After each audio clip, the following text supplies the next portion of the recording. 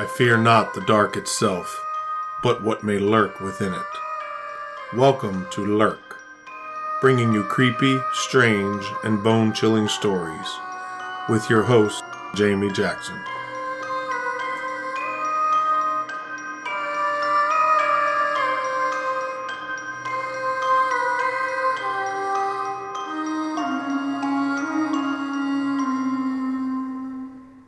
Hey Lurkers, welcome to this week's episode.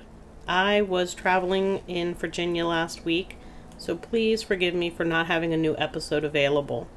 I had intended on recording the topic for this week, for last week, and I just did not get to it in time. I had to leave Wednesday evening, so I had to have everything finished and recorded before then, and it just didn't happen. So it was either give you a re-release of an old episode, or I couldn't go to Virginia. Sorry, Virginia was more important. Speaking of Virginia, that's what we're going to be talking about today. We are going to finish out the Haunted Trail section of Virginia. For those who may be listening for the first time, the Haunted Trail series covers paranormal and creepy stories from along the Appalachian National Scenic Trail. The Appalachian National Scenic Trail, or Appalachian Trail, or simply just the AT, is a hiking trail that runs from Georgia to Maine on the east coast of the United States. It goes through 14 different states: Georgia, North Carolina, Tennessee, Virginia, West Virginia, Maryland, Pennsylvania, New Jersey, New York, Connecticut, Massachusetts, Vermont, New Hampshire, and Maine. We've been working our way northward from Georgia with the stories, which is how most thru hikers decide to travel the trail. Thru hikers, for those who are new, are people who take the time to hike the entire length of the trail in one shot. Roughly takes about 6 months, give or take. Some people who are in better shape, they can breeze through it quicker than that. Some people not in good shape may take a little bit longer. Most of those people through hiking travel from Georgia to Maine. So far, we have covered Georgia, which was episode 57, North Carolina in episode 58, North Carolina and Tennessee in episode 66, Tennessee in episode 73. Part 1 of Virginia was in episode 84.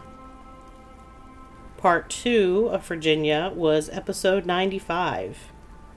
And this will be part 3 of Virginia and the final section, so that next time we will be visiting West Virginia. You do not need to have listened to the other Haunted Trail episodes before listening to this one. They offer information about the trail itself if you're interested, so you might want to go back and listen from the beginning. Let's jump in. Virginia, as you may know if you've listened, has the most miles of the Appalachian Trail than any other states it snakes through. We are now hitting the area of the Shenandoah Valley and continuing north. Within the Shenandoah National Park is the Hughes River that flows into a valley called Nicholson Hollow. The area of Nicholson Hollow wasn't always as secluded as it is today. At one time, it housed a community of homesteaders who farmed the land. There were orchards, pastures, and some stills. You gotta have stills. Gotta love moonshine. One resident was George Corbin, who built a cabin along the Hughes River when he was just 21 years old. The cabin was 2 stories with a single living room downstairs and a single upstairs room. George Corbin lived to have 3 wives. Not at the same time. His first wife died before the cabin was even built. His second wife died in February of 1924, just hours after giving birth. He eventually married again. I guess 3rd time's the charm, and a kitchen and other additions were added to the cabin. Then in the 1930s, George and his family had to leave the cabin to make way for the national park. Kind of miraculously, the cabin is still standing. It is currently maintained by the Potomac Appalachian Club and is available to rent. And the cabin is said to be haunted. Not surprising, since why else would I even bring it up here? The ghost in the house is said by some to be George Corbin's second wife, Bertie, who died after giving birth. She apparently died in the middle of winter. The doctor had gone to the closest road to the house, and George had gone to retrieve him, but by the time he and the doctor arrived, they found Bertie dead. Her ghost now apparently makes noises in the house whenever people are there staying in the cabin. One woman was staying in the cabin in the winter, and while she was laying in bed, she saw what looked like the shadow of a man leaning against the door jamb, and heard a voice say, "I think we have company." Later that night, she was woken up by someone saying, "Ma'am," and saw that the fire in the potbelly stove, which was the only source of heat in the 15-degree weather, was nearly out. And that is 15 degrees Fahrenheit, not Celsius. She added more wood and lay there and began hearing loud banging noises. Later that night, she woke to the sound of 3 to 4 people walking past the cabin at 2 a.m. Each time the fire went out that night, she woke up to someone saying, "Ma'am." Perhaps the friendly George Corbin also haunts the cabin and looks after those who stay there. Needless to say, renting the cabin is on my bucket list. Also in the Shenandoah National Park, just off the Appalachian Trail, is the scene of a grisly murder. This one I remember as it happened in 1996 and was all over the news. In May of 1996, around the time of Memorial Day weekend, Julie Williams, 24, and Lolly Winans, 26, headed to the Shenandoah National Park for a 5-day camping trip. They told their friends they would return home to Vermont May 27th. Julie was scheduled to begin a new job on June 2nd, and Lolly was to start working with the Children's Outdoor Program. Both women were highly experienced in the outdoors, and they were a couple, not just friends, in case you're wondering. So the two women and their golden retriever mix named Taj found a secluded campsite just a short walk from the highest point of Skyline Drive and about 30 yards off a rarely used horse trail along the Robinson River. When they didn't return home right on the 27th of May, no one was too concerned at first. But by May 31st, Julie's father grew more concerned and contacted the park authorities. The park rangers determined that the last known sighting of the women was on May 23rd. There were some park employees who thought they might have seen Julie and Lolly on May 30th, but that was never substantiated. And it wasn't them, and you're about to learn why. At 8:30 p.m. on June 1st, the bodies of Julie and Lolly were discovered at their campsite. The ranger said the campsite was nearly invisible from the nearest trail. Upon the discovery, it was determined that they had been dead for several days. Both women were bound with duct tape. Julie was kept alive longer and tortured and seemed to be the object of the attack, as her personal items still have not been found. Both women had their throats cut. They were stripped of their clothes, and it appeared that their hands had been bound and unbound and then bound again. There was one man who was charged with the murders named Darrell Rice, who was from Columbia, Maryland, and aged 36. He was in prison for the attempted abduction of a different woman in the park in 1997. But the case against Rice was withdrawn by prosecutors for lack of evidence. A hair that was found at the scene did not match Rice. I believe he also had an alibi. Some people believe that serial killer Richard Ivanitz committed the crime, as the hair found was similar in structure to his. But he committed suicide before anyone could gain any answers from him. An interesting thing to note is that the crime has been compared to the murder of another lesbian couple in Williamsburg, Virginia, on the Colonial Parkway. These murders took place just 10 years before, in 1986. Personally, I believe you need to take a long, hard look at some park rangers. And if you want some more information on the Colonial Parkway murders, there were 4 sets of couples killed, though not all are thought to be linked, check out Mind Over Murder podcast. One of the hosts is the brother of one of the women who was killed. I think it's best to listen to those who have more information than for me to pass along info and maybe get it wrong. Definitely listen to the Mind Over Murder podcast episodes on the Colonial Parkway murders. The murders of Julie and Lolly remain unsolved, as do the Colonial Parkway murders, in case you're wondering. And that brings us to Front Royal, Virginia. Located only 4.6 miles from the Appalachian Trail, Front Royal is an official Appalachian Trail community. It is also the canoe capital of Virginia and the northern gateway to Shenandoah Valley and Shenandoah National Park. It's also only 76 miles from Washington, D.C. Located within Front Royal is the Prospect Hill Cemetery. And one area of the cemetery has a lot of history. During the Civil War, it afforded General Thomas Stonewall Jackson a good look at the town of Front Royal and the Union troops there as they prepared for the Battle of Front Royal on May 23, 1862. Then, on November 7, 1866, the Ladies' Association was chartered to collect the Confederate dead buried in sites throughout Warren County, Virginia. They were to rebury them in the circular lot in the cemetery. When they finished their task, 276 soldiers representing every state in the Confederacy were interred there. About 90 were identified and placed in separate graves with headstones. 186 unknown soldiers were buried in a common grave in the center of the circle. The area is known as the Soldiers' Circle. Each year on the anniversary of the battle, there is a memorial service held there. Inside the Soldiers' Circle of the cemetery, there's a ghost seen kneeling and crying. It's the ghost of a soldier, and he looks so real that some people go up to him to offer to help, only to have him vanish before their eyes. Some believe that he's kneeling at his own grave and upset over his own death. Or perhaps he's found the grave of a loved one. A Confederate soldier on a white horse is also seen in the cemetery. Visitors often hear hoofbeats, then the rider and horse appear, and then seem to just jump into the air and vanish. And a third ghost is known to frequent the cemetery.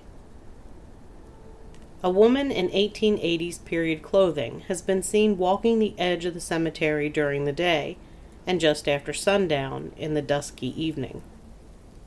She's crying and walking amongst the graves. If anyone approaches her and gets close, she points her finger at them and then vanishes. Another haunted area of Front Royal is Frederick Avenue. Frederick Avenue is a one-way street off East 6th Street and Rudolph Avenue, not far from Good Hope Cemetery. There have been sightings of the ghostly apparition of a child walking there, and in the graveyard. Those who live on the avenue report ghost children in their homes that they hear crying out to them. And last, but definitely not least, is the Belle Boyd Cottage. The cottage is one of the oldest buildings in Front Royal and is located behind the Fishback Hotel. It was reserved for the proprietor's family and exclusive guests. Belle Boyd, who the cottage is named for, was staying with her relatives who ran the hotel, back during the Civil War.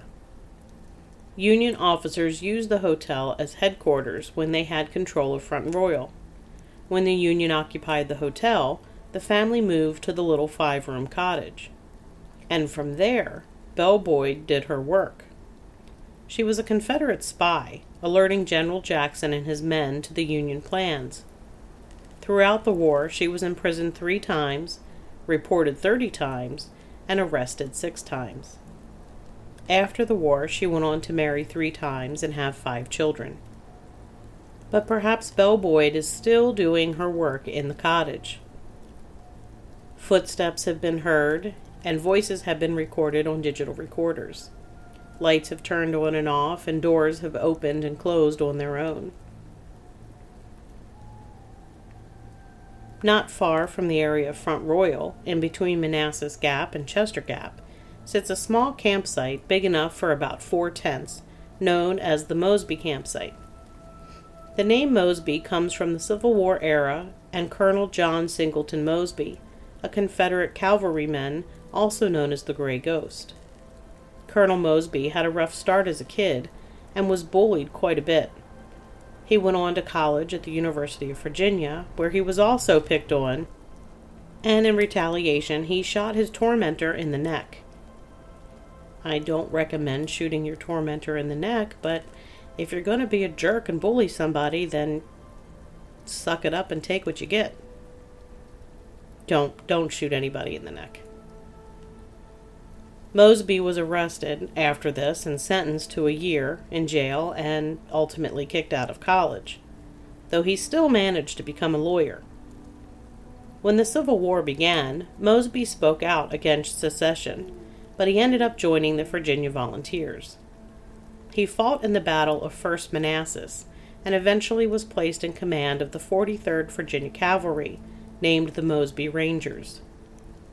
The Rangers wreaked havoc on the Union forces in Northern Virginia as they made lightning raids on the Union supply lines. He and his men refused to surrender after Lee's official surrender at Appomattox, and eventually they just disbanded. Mosby eventually became a Republican and was a campaign manager for Ulysses S. Grant. During all that time, there was a lot of death, though Mosby himself made it through the war and assassination attempts afterwards. In the area of the campsite, and I'm jumping around here, so sorry, not sorry, there was once a lean-to shelter that was built in 1939. Shockingly, the shelter was stolen in 1980. Yes, I said the shelter was stolen. It was dismantled and taken away, most likely for the chestnut logs used in its construction. There was never another shelter built, and now there's just the campsite. There was also a small settlement there in the area called Mosby, because several of Colonel Mosby's men lived there. Now, in the camping area, hikers have reported having an uneasy feeling. Some have heard the phantom hooves of Mosby's cavalry. The sounds of horses are heard in the night as well. And by the sounds of horses, I'm not talking hoofbeats, because I just talked about that. I'm talking about nickering, neighing, horse noises. If you've been around horses, you know exactly what I'm talking about. There's even a story that late at night the privy door was heard banging loudly, but in the morning when the lone camper went to use the privy, he found the door securely closed and latched. And then there's even a report that the apparition of Colonel Mosby himself was seen, though I'm not sure why he would appear in that particular location. Now I'm going to throw in a couple of locations that aren't right on the trail, but if you're taking some 0 days, they're close enough to visit. 0 days, by the way, are days where you take some time to not hike the trail. You might get a hotel room for a couple of nights or stay with friends. Anyway, we're going to talk about the caverns in the area, specifically Luray and Skyline Caverns. I have visited both, and both are pretty cool, and I highly recommend them. I do not recommend going to Luray Caverns on Labor Day weekend. That is the busiest day of the year, I found out. And of course, we're discussing them now because they're haunted. Luray Caverns has two mysterious women that have appeared standing on a hill. They were well dressed, and when the guide told them to wait there a moment and he'd be right there, they looked at him, pointed at him, and watched him approach. When he got to where they were standing, they were gone. At nearby Skyline Caverns, there's a story of a long-time employee named Carlos who passed away. After his death, his co-workers felt a hand lightly smack the top of their head, something Carlos was known to do. They've also seen Carlos standing at the top of the staircase to the cave. And then there was the disembodied voice that they heard saying, "Good night, boys." The voices of two little kids have been heard as well. One time they said, "Get the ball," followed by giggling. The guides suspect that the girls either drowned in the cavern or were killed by a predatory animal. And that was based on a dream that one of them had. we're going to continue north to the area of Bluemont, Virginia. There's a location there called Mount Weather that is a not-so-secret underground government complex. It was named Mount Weather because the National Weather Service once had an observatory there. It also served as an artillery range during World War I. Then the Bureau of Mines began tunneling into the mountain, and the Eisenhower administration tunneled and made a doomsday bunker. It's said that the underground compound houses a hospital, office buildings, freshwater lake, a TV station, power station, water purification system, and living quarters for VIPs chosen to stay there to hold out in the event of a nuclear attack. Unfortunately, there are no downed UFOs being hidden there or alien autopsies being performed. At least I don't think so. Though, like Area 51, rumor says that cameras are confiscated if you're caught taking pictures, and sketch pads of hikers on the AT have been taken if caught sketching the area. Not haunted, no aliens, but certainly creepy strange. Around that same area, in 1974, there was a plane crash. TWA Flight 514, traveling from Indianapolis to Columbus, crashed into the west slope of Mount Weather on December 1, 1974. The crash killed all 85 passengers and 7 crew members on board. There have been some strange phenomena reported in the area. People have felt as though they've been pushed by invisible forces, and phantom screams have been heard. Some people have seen glowing apparitions in the woods as well. And now we're going to finish up the state of Virginia with a couple of cryptid-type creatures, though both have just short descriptions. Both, interestingly enough, are considered harbingers of doom. The first is a black dog. Black dogs have long been considered harbingers of doom, or bad omens. This particular mysterious black dog appears and disappears out of thin air. And it's said that it's seen near cabins or homes where people are near death. And it's often been seen and heard howling in the night. Along with the black dog, there's another mysterious creature that's seen in the skies from the Shenandoah Valley all the way down to Georgia, and has even been seen in areas of Arkansas. It's called the belled buzzard, and it's exactly what it sounds like. People would hear the ringing of a bell and run outside to see a large buzzard fly by with a small bell attached to its neck. The buzzard, or turkey vulture, which is basically the exact same thing, always seems to show up around the time someone is about to die. Funny story, every time I hike along the Appalachian Trail for any length of time, there seems to be vultures close by.